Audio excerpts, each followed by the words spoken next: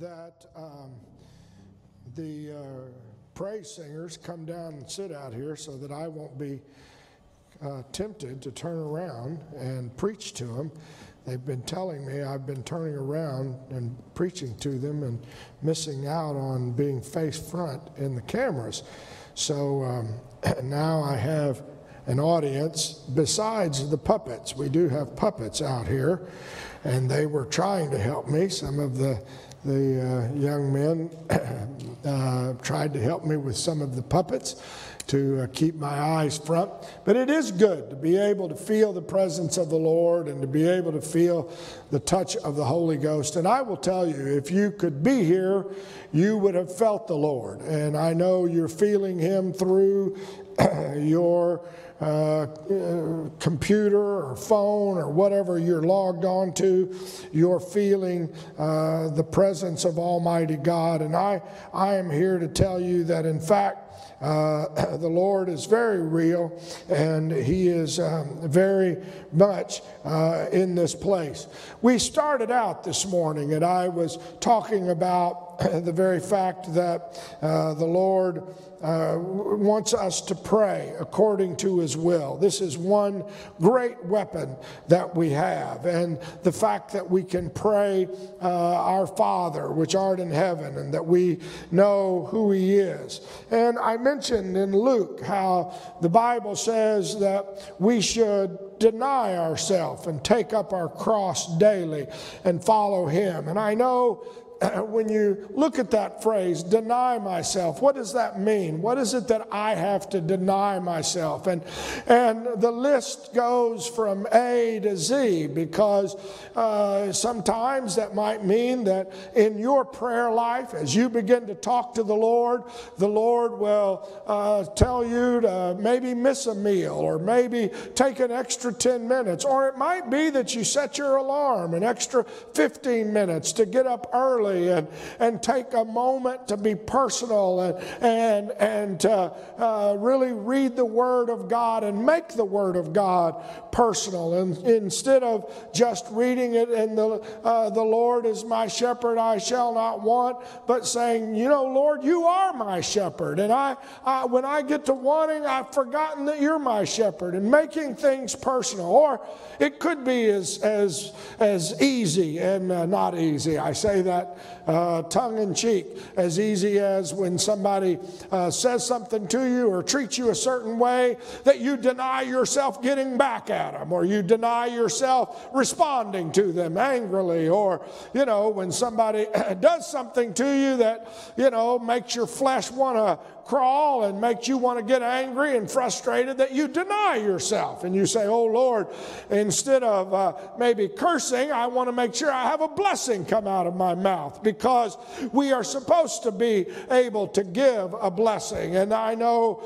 that we talked about how we say those prayers. I want to be a lifter, I want to be an encourager, and yet I will be honest with you, whenever somebody does something to me on the freeway or when it doesn't, my first response is not to be kind and not to wave and be polite, and it's not to be sweet. And yet I have to at times deny myself and say, Lord, bless them, and Lord, touch them and strengthen them. And so we pray then according to His will, giving thanks and in all things. And sometimes the denying myself might just simply mean, you know, something that I want to do. I want to do A, B, C, and I just stop and I go, but Lord, what do you want me to do? And I just ask the Lord to help me. And I then talked about the first recorded prayer in Genesis, the 19th chapter, where Abraham prays and asks God for, you know, if there's 50, if there's 40, if there's 45, if there's 30,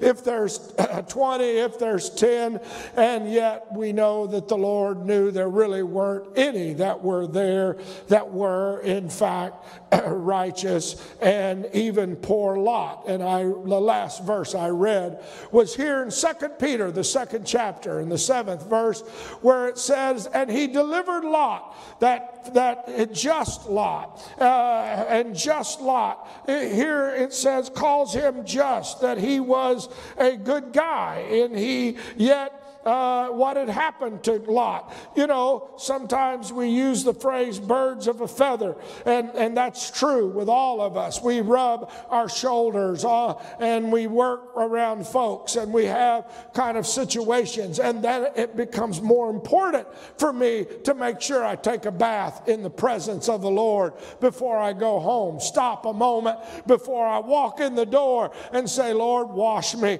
cleanse me. I've been overrun by the world and things that are going on in the world and the things that I've been around. And we be careful what we say and who we talk to and who we listen to. Why? Because all of those things can have an impact on me. And that's what Simon wrote in his book.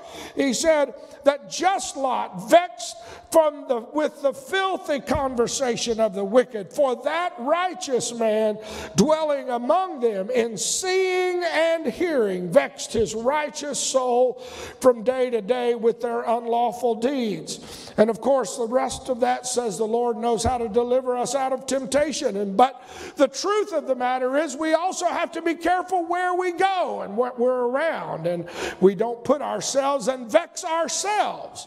You know, if I am around somebody that's always talking about whatever it is, or I'm always getting the whatever it might be, or somebody's always coarse and crude, or offering me a drink, or offering me something that will destroy, I may have to back up a moment and say, wait a minute, you're going to influence me more than I'm influencing you. And what Lot didn't realize was that Lot was in fact vexed and his soul was being attacked.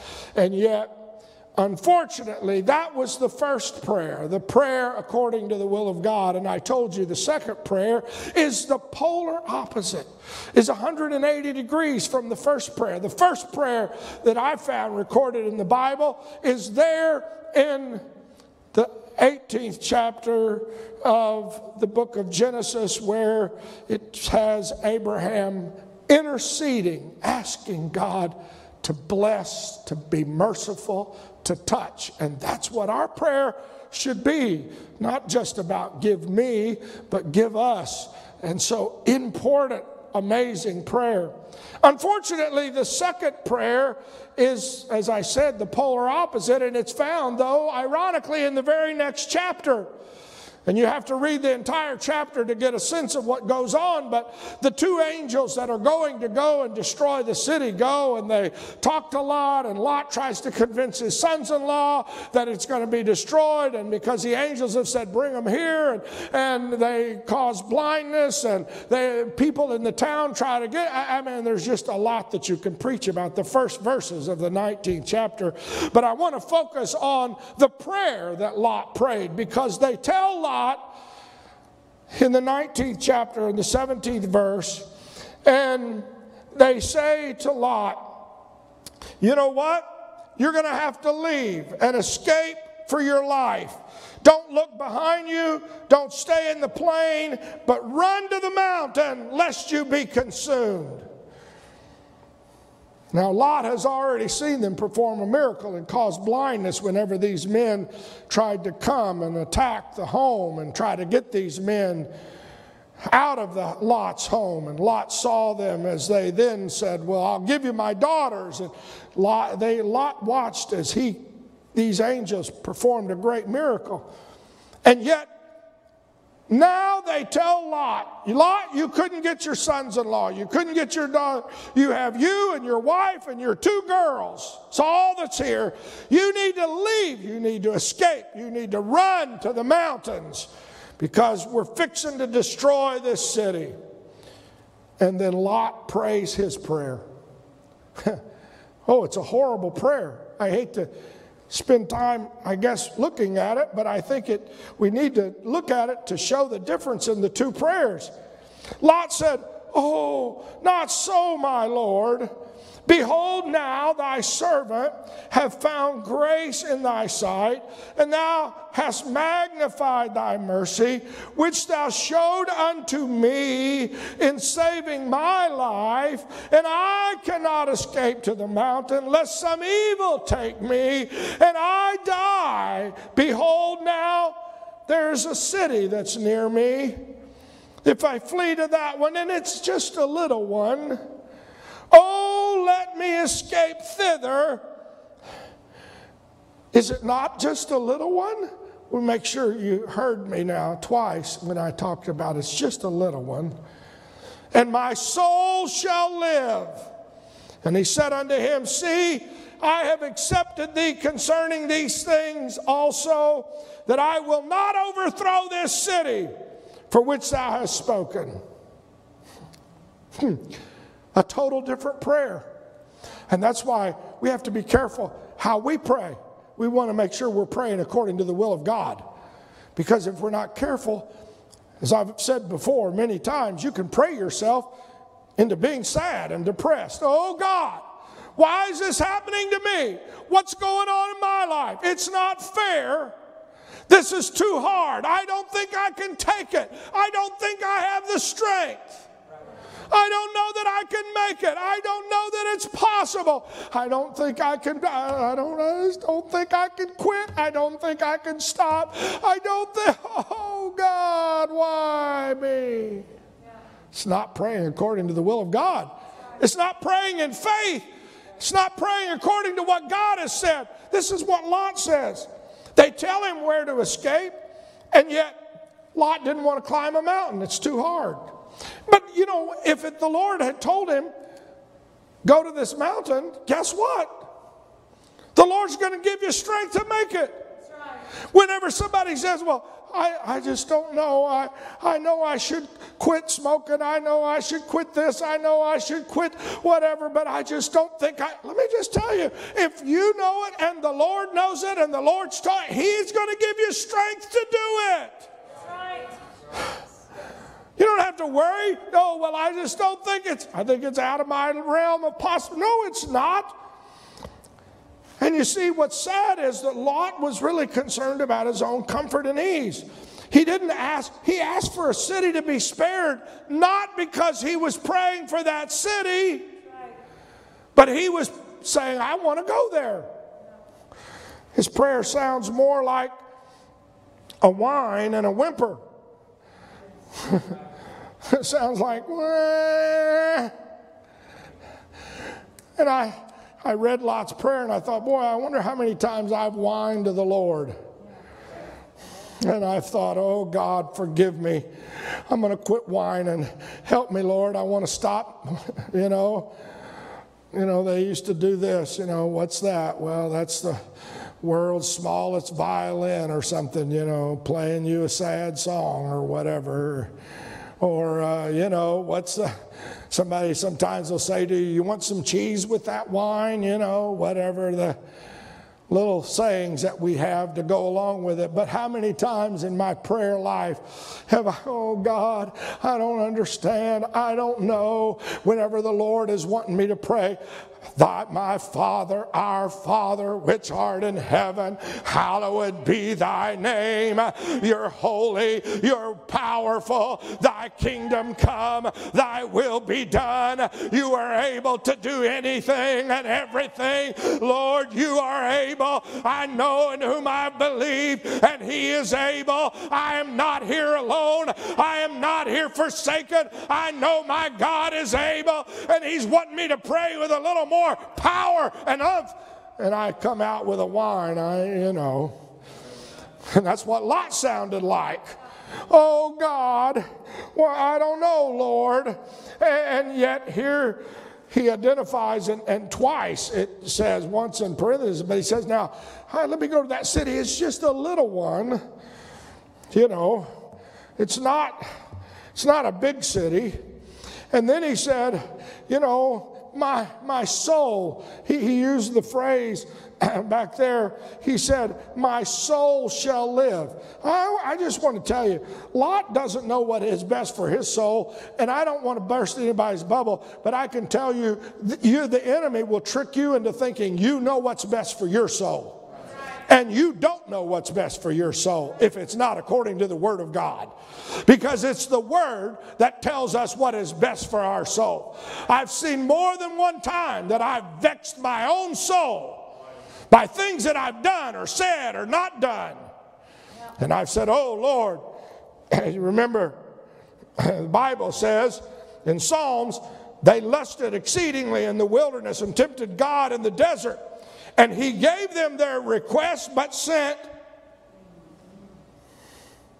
You know, sometimes everything that I ask for, if I don't say, Lord, if it's your will, oh, but if I just had a husband, a wife, a child, if I just had a new car, a new this, if I had that, Lord, I'd be happy. Oh, I know, if my child were well, if this happened, if this was perfect, if I had the perfect husband, the perfect wife, if I had this, Lord, it would be well. Let me tell you something. Sometimes if we're not careful, the Lord said, I can answer a request to the leanness of your soul. In other words, that it really is not good for you. It used to be, I heard one time somebody say, Brad wrote a book, Can You Stand Being Blessed? Yeah. Because, you know, sometimes, oh, God, give me a job, give me a job, give me a job, give me a job, give me a new job, give me a new job. I get the new job and I'm no longer in church. And you go, oh, God, what happened? Here it was supposed to be a blessing, and yet it doesn't produce that in us. And so here, what Lot requested wasn't good for him. It's like the story in the New Testament of the man that decided to build barns and then bigger barns. And he was going to build bigger barns, and I'm going to do what I want to do, and I'm going to make sure I got a good retirement and I got a good amount of money in the bank. And he said to his soul, that's what's so powerful and sad about the case when you read it in the New Testament. He said to my soul, take thine ease. You're okay now. Everything's set for life. But I want to tell you something. You can't save your soul. Only God can save your soul. What does it profit if you gain the whole world and lose your soul? So this is why in this hour, if we're going to pray according to the will of God, I'm here to tell you we're going to have to pray, Lord, I want your will to be done in my life. I want your will to be done in my family. I want, Lord, I know what I want. I want them delivered. I want them set free. I want them this. I want them that. But more than anything, Lord, I want your will to be done. If you need to get a hold of them and get their attention, Lord, let your will be done. That's how I've got to pray. God had commanded Lot to go to the mountains, but Lot said he'd be afraid something evil would happen to him. And yet, 1 John says, by this we know that we love the children of God, when we love God and do what? Keep his commandments. Oh, Lord, I know you said I should give. I know you said I should pray. I know you said in your word that I should do this and that, but I just don't think that I need to. Oh, you're making the biggest mistake you've ever made. He said, for his commandments are not what? Grievous. John said, you know, if all of a sudden you feel awakened and a thought goes through your mind, I need to get up and pray for 5 minutes, or I need to worship. It's 3 o'clock in the morning. I don't think I can do that. I don't want to bother. I don't want to deny myself, find a way. His commandment is not grievous. It's not so hard. Oh, for whatsoever is born of God overcomes the world, and this is the victory that overcomes the world, even our faith. And what Lot said was, he said, I just want a little bit of that city. He was not raised in a city. He had been raised back with the shepherds and the sheep, and he had left Abraham, and yet just a little one. And we know a little sin. What is the old saying? One bad apple spoils.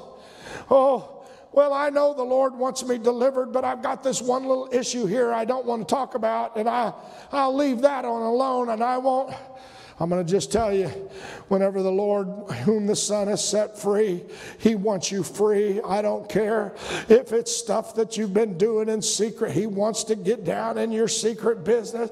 If it's stuff that's got, He wants it. He wants to set you free totally. He is not interested in you holding on to a little bit of it. Oh, this last verse, and I'm through, and I appreciate you watching and being online, but Hebrews starts out, seeing we are so compassed about with so great a cloud of witnesses. This Hebrews, the 12th chapter, is the continuation of the faith chapter in Hebrews 11, where he talked about all of those that have gone through all kinds of things, and now we got a button. We'll send you one. I survived COVID-19 2020. I don't actually have a button. But it's nothing compared to Hebrews 11. People sawn asunder and pulled apart and watched as things happened to their children. Huh? And he said, seeing we're so compassed with so great a cloud of witnesses, let us lay aside every weight and every sin which does so easily beset us, and run with patience the race that is set before us, looking unto Jesus. You say, how am I going to make it in this hour? Keep your eyes on Him, unto Jesus. We've already said it tonight. The author and the finisher of our faith. But this next phrase is what I really want you to pay close attention to. All of that's good, and all of that is worthy of preaching a long time on. But notice this next phrase, where it says, who for the joy that was set before Him, first word, endured the cross, number one. Number two, despising the shame. In this journey, for the next months or whatever it is, you're going to have to ask the Lord for special endurance to go through the denying and the cross and all those things that you have to endure and all of the stuff that you're going to have to endure. But in the meantime, don't stop despising the sin that caused all of this. Because I want to tell you something. The Lord allowed it, but we know sin is what ushered all of this stuff in. And if you don't think for one moment, and I know we've been studying Revelation with Hyphen, and we're in the 5th chapter, and if you don't think one day you ain't seen nothing yet, having survived COVID-19 2020 is going to be nothing compared when the trumpets start blowing and the vials start being released and the horses start running. Oh God, I can't endure that. He said, if you can't run now, how are you going to run when the horses are released? Oh Lord, help us. I want to despise all the stuff that would somehow get my focus off of everything else and whine about me. God, give me a prayer of intercession like Abraham had. God, fill somebody, save somebody, touch somebody, bring somebody back, heal somebody. What are you doing? I know I pray for myself. I pray that God helps me, but more than anything, I need to be praying like Abraham, Lord, not because of this, but let me tell you, I've got to keep my eyes on Him lest I get weary and faint in my mind. Then he said, you haven't resisted so much that you've resisted unto blood. What are you saying? I'm saying that I know we've gone through a lot. I know our country's going through a lot, and the world's going through a lot, and it's unprecedented. And the things that we've seen and heard are unbelievable. But I'm telling you, you ain't seen nothing yet. it's going to be even much worse than this, which is why I want you to understand that I have to say to all of us, if there was ever a time for me to stay full of the Holy Ghost and stay prayed up and praying for somebody else, it's this hour. Why don't we do that right now? Where you are, right now, where you're watching, if you'll just begin to pray, ask the Lord to touch, ask the Lord to fill you with His Spirit, ask the Lord